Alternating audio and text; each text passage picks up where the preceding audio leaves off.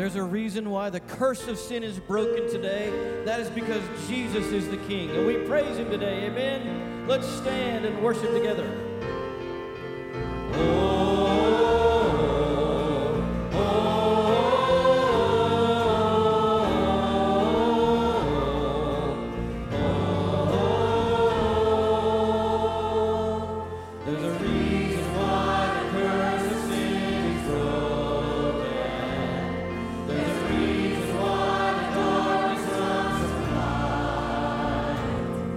There's a reason why we stand together.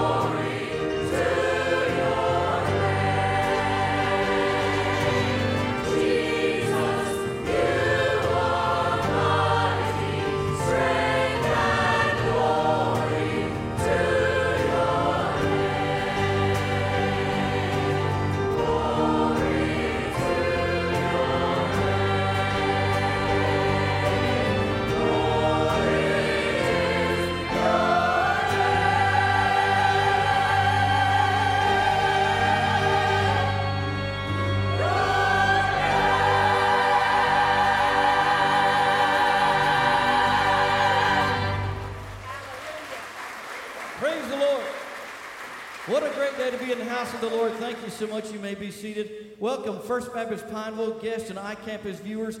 We are delighted that you are here today. It is a great day to sing praises to the Lord. Would you join us as we just worship and fill this place with the sounds of God's people praising Him today? I don't know about you, but I need to hear His people sing today. In the Bible, we claim the promise today that the Lord inhabits the praises of His people. That's what we want to do, because He is a good God, and we are grateful for that today. Amazing love that welcomes me, the kindness of mercy that bought with blood wholeheartedly my soul undeserving. God, you're so good. God, you're so good. God, you're so good. You're so good to me. Every voice now. Behold the cross, age to age, and hour by hour. The dead are raised, the sinner saved, the work of your power.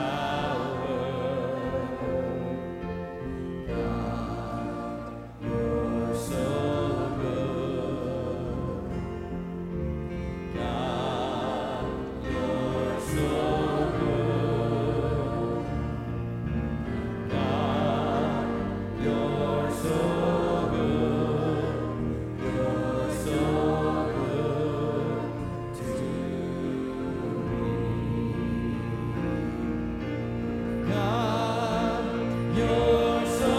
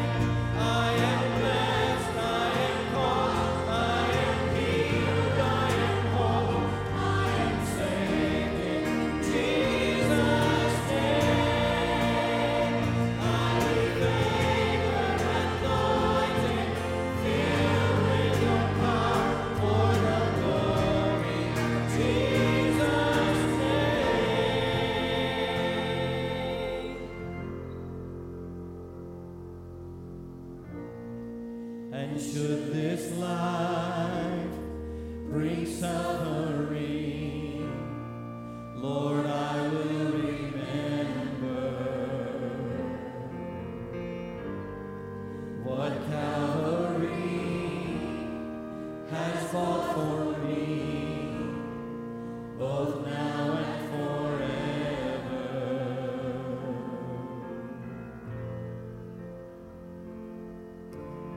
God, you're so good. God, you're so good. God, you're so good.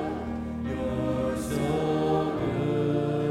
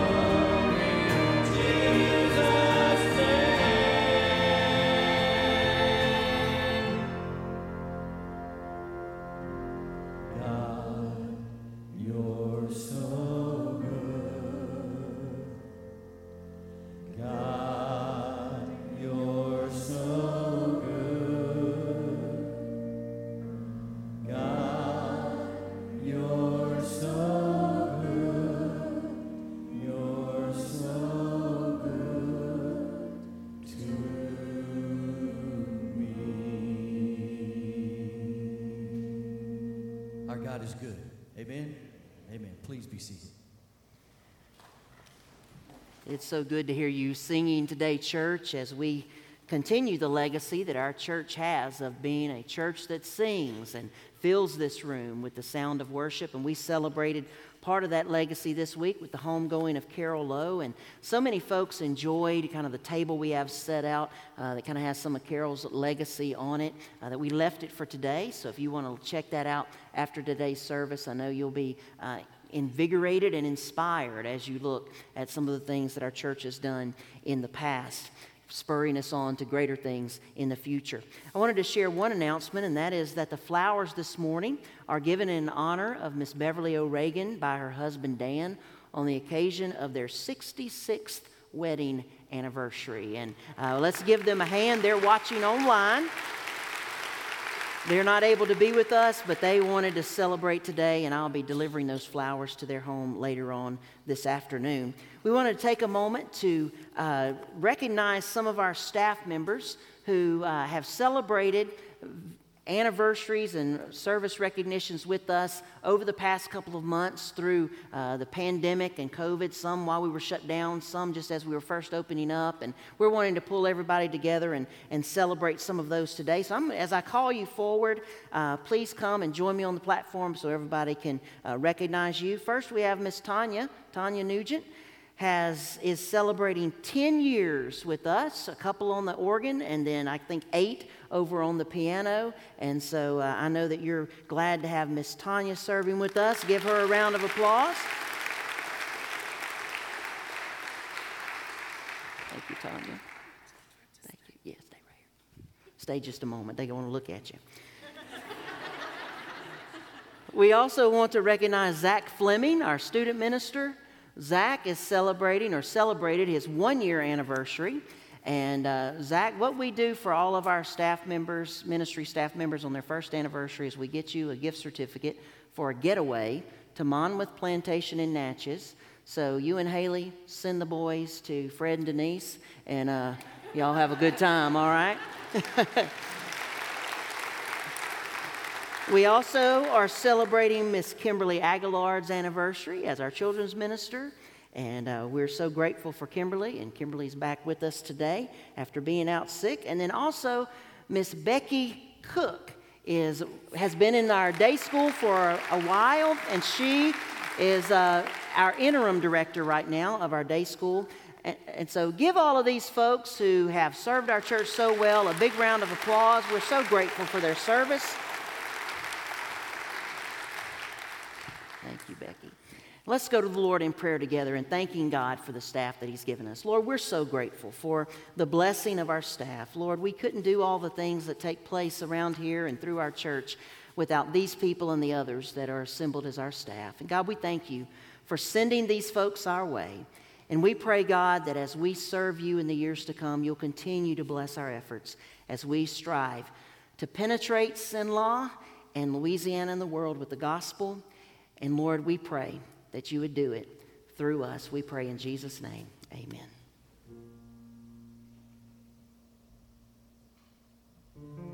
We serve a God who is the God of the ages, yesterday, today, and forever.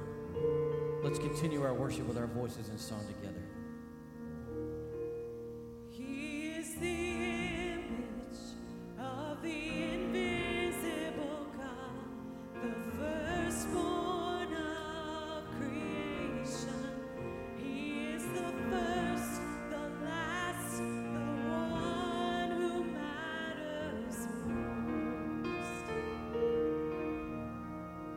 He is creator, ruling, sustainer.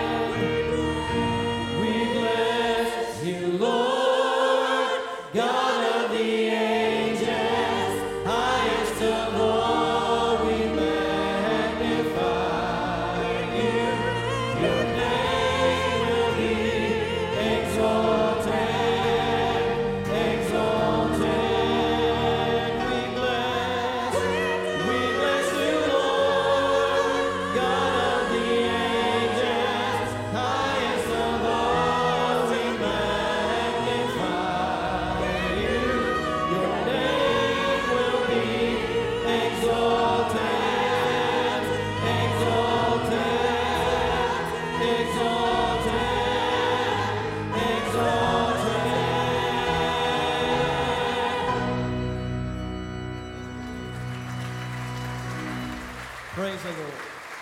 You may be seated. Celebrate the goodness of God and all that He does. I love that song that just reminds us of God's faithfulness through all of the years. He is the God of the ages. Well, as Thomas mentioned in the opening video, we're taking a one-week break from our home improvement series to deal with an important topic for our church, and that is the role of deacons. But before we kind of get into that, I want to thank you, church, for the good work that you did last week in responding to the message through the app and the form that we sent out. We received about 40 different responses, and we were able to pray through those on Wednesday night especially. We had a powerful time of prayer at Prayer and Praise on Wednesday night. The Lord just met with us, and know that you were and are continuing to be covered as you work through those things that you're wanting to gut out of your home. Beginning today, though, we're focusing on today on deacons, because beginning today, we're entering our annual season of nominating men to serve as deacons in our church. At any given time, our church has 30 active deacons who are serving staggered 3-year terms. And so each year, 10 of those deacons rotate off, and we as a church nominate and then elect 10 more to take their place. Each year, the church takes the nomination form and nominates men to serve as deacons, and then our deacon nominating committee takes those, follows a process of ranking and then vetting those folks, and then will present to us a ballot of 10 that we will then approve to begin serving a new 3-year term. You may have seen today already the nomination forms are out in the sanctuary foyer. They're over in the Welcome Center. They were also in your Sunday school areas so that you can begin making nominations. And there's a nomination box in the Welcome Center where the coffee usually is, but you can also put these, now that we have the boxes for the offering around the sanctuary, you could also put these in the offering boxes as well. We ask that you only complete one nomination form. However, you may nominate as many men as you want this year. In the past, it's been limited to 10. Now you can nominate as many as you want. Just nominate each person once per individual doing the nominating. Since the strength of the nominations is so important to our process, it's important that all of our church members participate in prayerfully nominating qualified candidates. But that raises the question, what should you be looking for in a deacon? And to help us answer this question today, I invite you to turn to Acts chapter 6 and 7, Acts chapter 6 and 7, and we're going to look at some characteristics of a deacon. As you're turning and finding Acts 6 and 7, I want you to be thinking about, what do you think of when you hear the word deacon? In sharing with me some memories of our church from years past, one of our church friends said they remembered the deacons of this church standing outside under a tree between Sunday school and worship back in about the 1960s and smoking cigarettes. That was a godly picture, wasn't it? And that was an interesting memory of what deacons did, and I'm glad times have changed. Our deacons don't do that anymore, at least not that I know of. And when you hear the word deacon, though, someone or several someones probably come to your mind. Of course, when I think of a deacon, I think first of my dad and the deacons of my home church. And come to think of it, a couple of those smoked out front of the church before church started. But that's not what I mainly remember them for. I remember them for serving the church and watching them as they served. And those memorable times when they served the church visibly, like at the Lord's Supper and at other times like that. But if I had my own dictionary, when you came to the word deacon in it, you would find a picture of a man named Billy Joe Walker, or BJ as we knew him.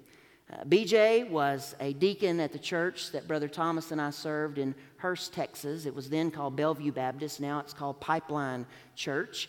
And BJ was retired from American Airlines when we were there. He was probably in his mid-60s. And BJ was servant-hearted. He was prayerful. He was supportive. He was funny. He was helpful. And he was sacrificial. Thomas and I were called by BJ the baby preachers back then, because Thomas and Adrian and Rebecca and I were all in school at some various level of school, and we were young. And to this day, none of us have any idea, I'm sure, of how much BJ did to support us personally, from getting meals for us to helping pay for things that were happening, even helping us be able to go on church trips when we could barely rub 2 pennies together. Thomas and I could ask BJ to do something in the church. I mean, I think about these couple of 20-year-olds asking BJ to do things in the church, and he'd get all these retired men together, and they'd accomplish the task. Those men literally repainted the entire interior of the church and did all kinds of projects for us. They just took care of the work. And that's because BJ loved that church. I loved to hear BJ pray, because when he prayed, his voice would almost always break, especially when he mentioned that church. Because he had seen that church in its strongest days, he had prayed that church through some horrible days, and he was always praying and working for better days. In my 5 years as a seminarian at that church, B.J. Walker became the poster child for what a deacon is supposed to be. But as good as B.J. was and is, as my first model of a deacon beyond my dad and my childhood home, the best example of a deacon, the real poster child, is actually found in the Bible.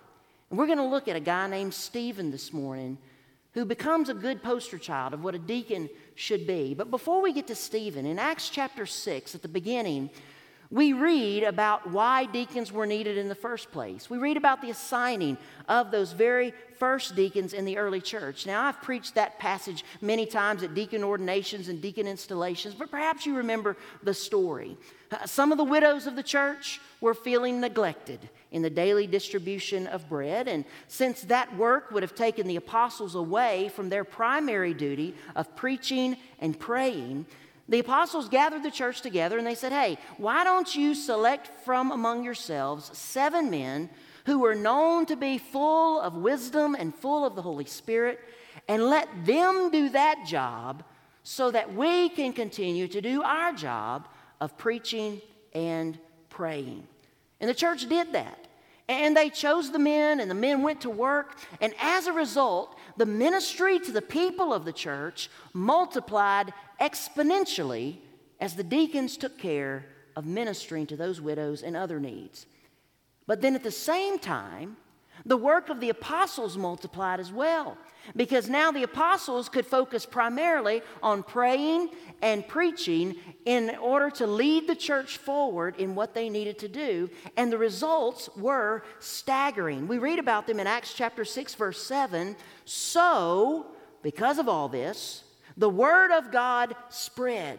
The numbers of disciples in Jerusalem increased rapidly, and a large number of priests became obedient to the faith. Whenever I read that text, I get excited to think about what could happen if we had the right deacons doing the right things at the right time, and then the ministry staff was doing the right things at the right times. What could God do in our church? Well, unfortunately, we usually stop there in the passage. We kind of do Acts 6, 1 through 7, and talk about deacons, and that's it. But as we go on, if we continue reading, we find an amazing story of one of those first deacons. As I said, his name is Stephen, and in his story we find what we should look for in a deacon. Now, let's consider some characteristics of Stephen that should also be characteristics of our deacons. First, like Stephen, a deacon must be full of faith and the Holy Spirit. Now, we know Stephen was that because back up in verse 5 of chapter 6 is where the apostles said what you should look for initially in a deacon. They said they should be full of the Spirit and wisdom. These were hallmark qualities to be found in men who would step forward as deacons. What does it mean to be full of faith and full of the Holy Spirit, though? Well, to be full of faith means that Stephen held nothing back from God. His life was completely yielded to God. That yielding began with his salvation, and it continued on into every decision he made. If God called Stephen to do something, he did it. Stephen had no doubt in what God was doing. He believed wholeheartedly. He didn't ever hesitate in obedience. In fact, he accelerated in obedience. That's what it was to be full of faith. But Stephen was also full of the Holy Spirit.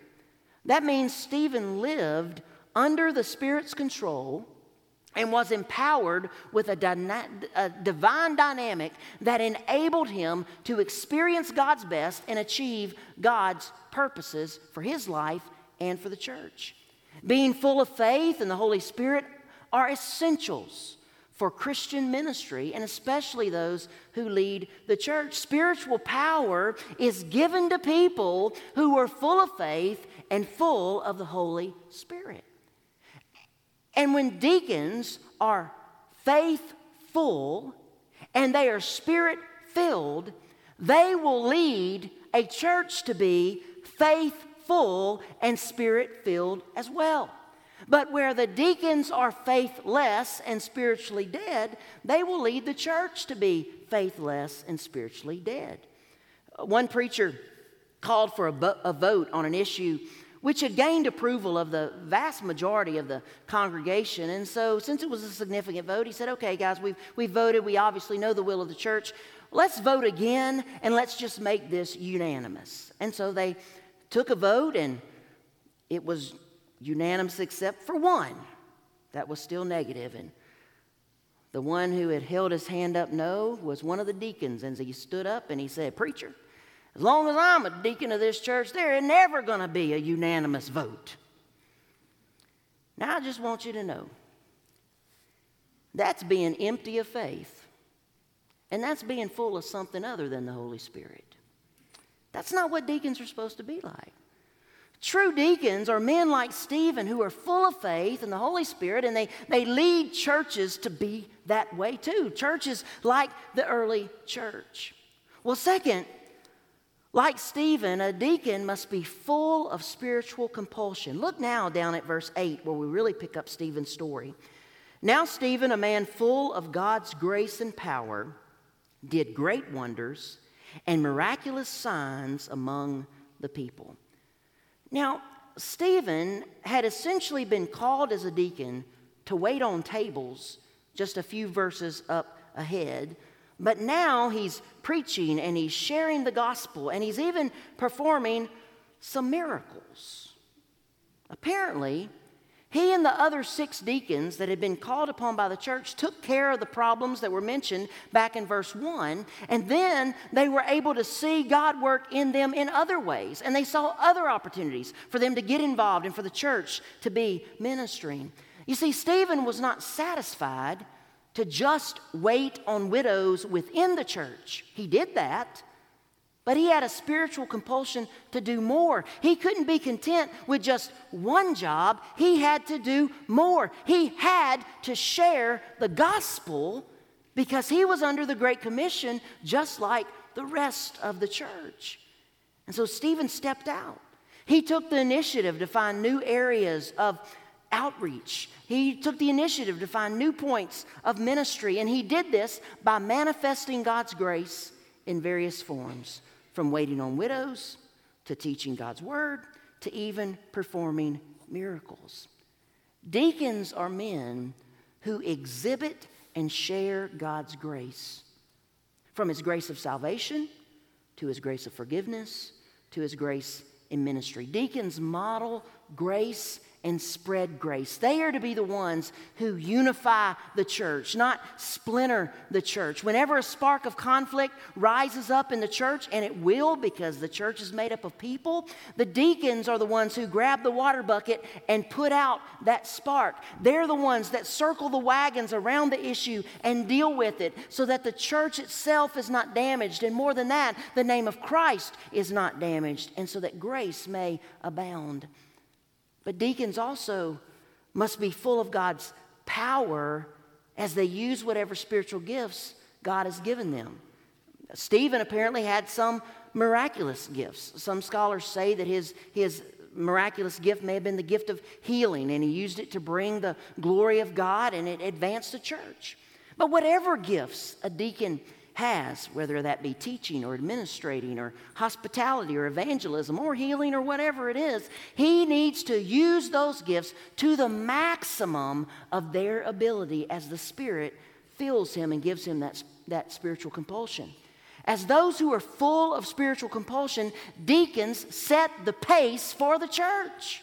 They set the pace for the rest of the church members. Churches that have deacons like that will be full of spiritual compulsion themselves, with unified people sharing God's grace as they discover and use their spiritual gifts to serve the Lord through their church. And churches that do that will not be impotent and ineffective. They will be powerful and effective.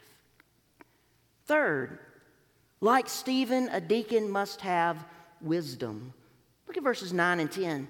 Opposition arose, however, from members of the synagogue of the freedmen, as it was called, Jews of Cyrene and Alexandria, as well as the provinces of Cilicia and Asia. These men began to argue with Stephen, but they could not stand up against his wisdom or the Spirit by whom he spoke. A deacon must have wisdom. As Stephen taught the good news of Christ, some of the Jews disagreed with him. An example of his teaching is found all the way through chapter 7, where he masterfully gives a recounting of the Old Testament, and he connects the dots between the Old Testament and the good news of Jesus Christ. Now, what's interesting to note, if you read chapter 7 in the context where it is, we find out that all of chapter 7 is not a prepared lesson or a prepared sermon. It was an extemporaneous teaching given by Stephen before the Sanhedrin. And Stephen exhibits masterful knowledge of the Old Testament and the gospel of Jesus Christ. Now, obviously, that knowledge didn't come overnight. Also, it didn't come by osmosis, by just sitting at church. Stephen had studied. Stephen had reflected. And the Holy Spirit had then used that study and reflection to give Stephen wisdom. So as a result, Stephen's study and that accompanying wisdom of that God's Spirit had given him gave Stephen the ability to preach. And people could count on Stephen to share wise counsel. You see, biblical wisdom is not just knowledge. Biblical wisdom is the application of knowledge. Biblical wisdom is the ability to make godly decisions, and deacons need to be able to make godly decisions. Do you realize that every major decision for our church goes first before the deacons, before it ever comes to the larger church body? And so things can either move forward from them or they can die with them. So our deacons have a big responsibility to make good decisions. One of the greatest examples of our deacons making good decisions was some years ago when we went to them in need of moving forward as a church to improve our church campus and envision where our church could be down the road. We were making repairs to our church campus, and we'd make one repair and then add 3 to the list. We could never catch up. There were just so many things that needed to be done, and there were people asking about new ministries and thinking about where we could be down the road. And so I went to the deacons one night at deacons meeting and said, guys, we need some help. Could we get together a group that would be like a long-range planning committee that could plan this out and lead us towards a major renovation project? And I laid out the vision for them, and they talked about it and readily agreed. And out of that meeting came the long-range planning committee and several years of work that then resulted in us being able to enjoy phase 1 of that long-range plan. But you know, I've thought many times everything could have ended that night in deacons meeting. And they could have not made a visionary, godly decision. They could have said, nah, things are just fine like they are. Preacher, go back to your office and preach Sunday. But they didn't, because they prayerfully saw what God was doing and they wanted to step out. Our deacons need to have that kind of godly wisdom. Fourth, like Stephen, a deacon should have an evident anointing. Look at verse 11. Then they secretly persuaded some men to say, we have heard Stephen speak words of blasphemy against Moses and against God. So they stirred up the people and the elders and the teachers of the law, and they seized Stephen and they brought him before the Sanhedrin. They produced false witnesses who testified, "This fellow never stops speaking against this holy place and against the law. For we have heard him say that this Jesus of Nazareth will destroy this place and change the customs Moses handed down to us." Now look at verse 15. All who were sitting in the Sanhedrin looked intently at Stephen, and they saw that his face was like the face of an angel.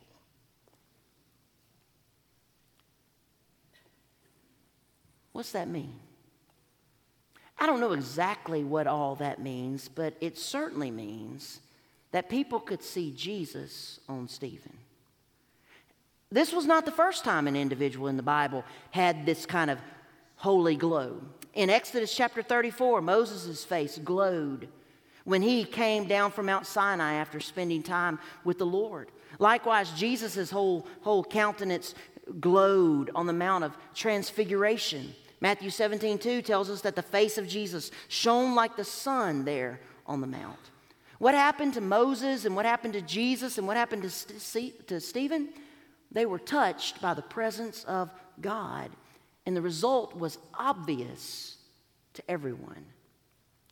Like the people standing around Stephen, we should be able to take note that our deacons have been with Jesus. There should be something about them that causes us to see Jesus. Now, their faces may not physically glow, but there should be something we notice in them that's different. Their character should be a measure above. How they treat others should be a measure above. Their prayers should be a measure above. Their support of the church should be a measure above. Their attendance in church should be a measure above. In short, when you look at a deacon, you should see the work of Jesus. You should see the presence of Jesus. Now, no deacon's going to be perfect, but he should be godly. And we need deacons who, like Stephen, have spent much time in communion with God. We need deacons who, like Stephen, when we look at them, we know that they've been with Jesus. Fifth, like Stephen, a deacon should demonstrate courageous faith. All of chapter 7 really demonstrates this, and we're not going to take time to read it, but as I shared in chapter 7, we read this example of Stephen's teaching, and this teaching came during the time when he is on trial before the Sanhedrin. And in this moment, before this group that literally held his life in their hands, and they hated the news about Jesus that he was preaching, Stephen was brave, and he was bold, and he was strong. He didn't back down. He stood for the faith. Down in verse 54, it gets rather intense if you want to turn down there. Back up to verse 51 and you'll understand why they got a little ticked off. Stephen says, "You stiff-necked people with uncircumcised hearts and ears, you're just like your fathers. You always resist the Holy Spirit." Wow. Then in verse 54, when they heard this, they were furious and gnashed their teeth at him. Now, to this point, things had been fairly calm, but the members of the Sanhedrin had been stewing, and now they were ready to blow, and they're furious. Their faces get red, and they begin to gnash at him with their teeth like a bunch of junkyard dogs. They're just mad at him. "Ah, what are you talking about?" Gnashing their teeth at him. And what does Stephen do? Well, look at verses 55 and 56. But Stephen, full of the Holy Spirit, looked up to heaven and saw the glory of God and Jesus standing at the right hand of God. "Look," he said, "I see heaven open and the Son of Man standing at the right hand of God." Stephen looks to Jesus. Before him were a bunch of angry junkyard dogs, but above him was Jesus. And that's where he looked. With his eyes fixed on Jesus, Stephen gained courage. You know something? In a day when more and more things and people are against Christianity and the teachings of the Bible, we must have deacons who demonstrate courageous faith. Deacons must stand for the truth of God's Word. They must stand for the advance of the gospel of Jesus Christ. They must hold the pastor accountable for what he preaches and teaches to make sure that it is the Word of God. They must make sure that we're always intent on reaching people for the gospel. In many ways, the deacons of a church are the keepers of the faith of that church. You know, in some churches, deacons see themselves as the keepers of tradition of the church. And they'll fight you if you want to change the tradition. But friends, traditions aren't worth fighting over. The truth is worth fighting over. And if the deacons ever fight about anything, it should be about advancing the gospel and holding true the Word of God. Nothing else in the church is worth fighting over. But it takes courage to fight for the right things. Deacons should have courageous faith. We read at the end of chapter 7 of the stoning of Stephen. If you look at verses 57 and 58, look at this. They covered their ears, yelling at the top of the voices because they didn't want to hear him.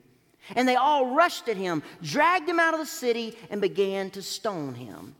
And meanwhile, the witnesses laid their clothes at the feet of a young man named Saul, who we know eventually becomes the Apostle Paul. Stephen was so strong in the faith that when he was pressed, he was willing to die for the faith.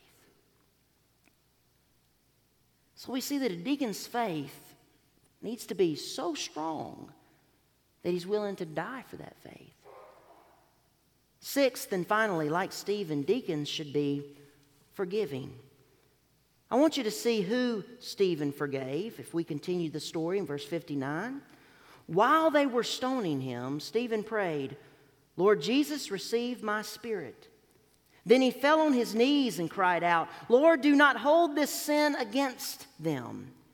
And when he said this, he fell asleep, meaning he died. Who did Stephen forgive? The very people who were killing him. That's big. Stephen isn't forgiving someone who hurt his feelings, stole his girlfriend, stole his most prized possession. He's forgiven the very people who are in the act of murdering him. Deacons must lead the way in forgiveness and set the example in forgiveness for the church. Many churches have struggled because the deacons of the church have harbored unforgiveness against members or pastors or ministry staff who in some way may have failed the church or who may have disappointed them or who may have just crossed sabers with them. And unforgiveness has been there for a long, long time. And you can tell it's still there because the old stories keep coming up. Deacons need to help put the hurts of a church to rest by being forgiving themselves and leading the church to forgive as well.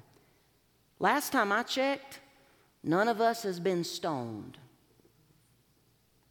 And so if Stephen could forgive the people who were stoning him, surely we can forgive anyone in the church who's done something wrong to us. I think you'll agree that every deacon has big shoes to fill when compared with Stephen. I mean, he's the poster child. But it's your responsibility, church family, to nominate and elect men like this, or as close to this as possible, and then hold them accountable. You see, the deacon body of any church is not a good old boys club. It's not where you want your son to be so you can say he's a deacon at First Baptist Church. It's not where you just want your husband to be so you can have that. I don't know why anybody wants the title of deacon, but some people do. But it's not a good old boys club. It is a group of godly men who possess this kind of characteristics to help the church move forward in ministry, and in evangelism. And when a church is filled with those kind of leaders, look out. It's amazing to see what God can do. As we move into our time of invitation, what I want us to do as we begin is I'd like all of our current serving deacons, if you're currently serving, would you please stand where you are so that folks can see you? We have quite a few of our deacons who are not back with our church yet. They're watching from home, and we, of course, extend our prayers to you. But what I want you to do, church family, is to find one of these men and extend your hands toward them, and we're going to lift these guys up and asking them. They have big shoes to fill, and we want the Lord to do great things through them. So if you just pick somebody and extend your hands to them as we lift these men up in prayer. Lord, we thank you for the deacon body of First Baptist Church Pineville. Lord, you've called these men out for such a time as this and to lead our church and to do great things through them. And so, God, we pray your blessings on them and their families.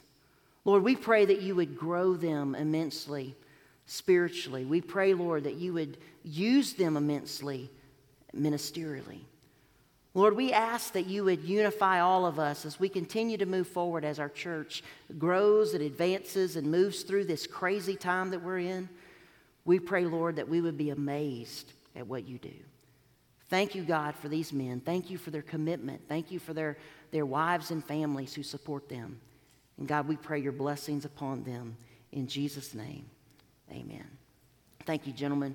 You may be seated. And for the rest of you, I want to extend an invitation to you.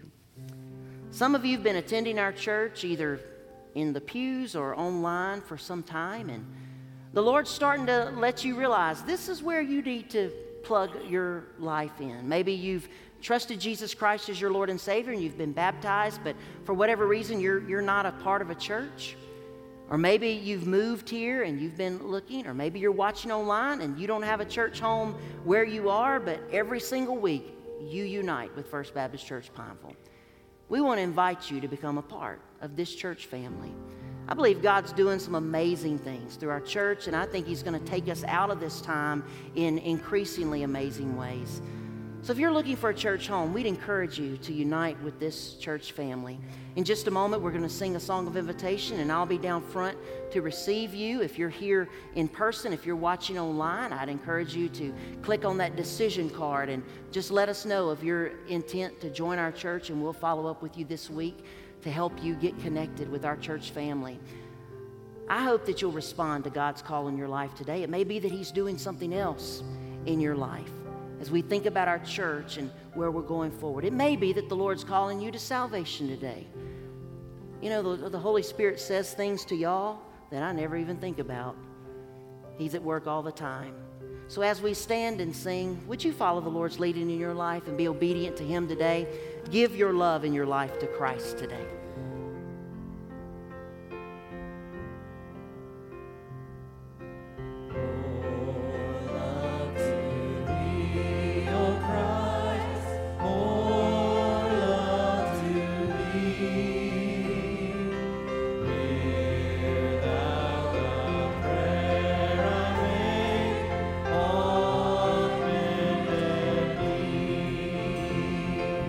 This is my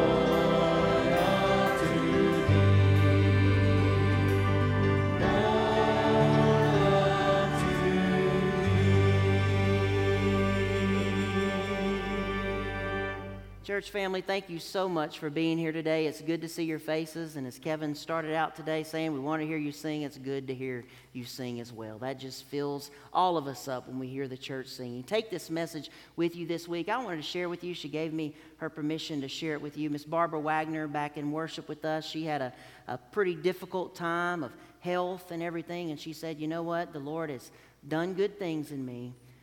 I'm rededicating my life to Him today. You know, isn't that an inspiration to you for wherever you are in your life to give yourself wholly anew to the Lord and ask Him to continue working in a great way? Take that word with you this week and bless somebody. Tell somebody about Jesus this week and invite them to join you for worship.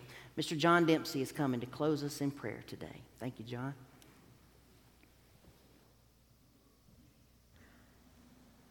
Please join me in prayer. Heavenly Father, we thank you for these great buildings. And we thank you, Father, for the great church that occupies these buildings and for the message from your servant Stuart. Father, please keep us mindful of this message and help us to choose servants who are faithful, full of the Spirit, courageous, and characterized by wisdom. Father, we lift up our church staff, whether they be paid staff or volunteer staff. I pray, Father, that you would protect and sustain each staff member and his or her family. Please grant their efforts success. Father, I lift up our elected leaders at all levels of government. I pray, Father, that you would grant these people wisdom and help them to make godly decisions for our country. Father, more than politicians or legislation, we need you. Please heal our land. I pray in Jesus' name. Amen.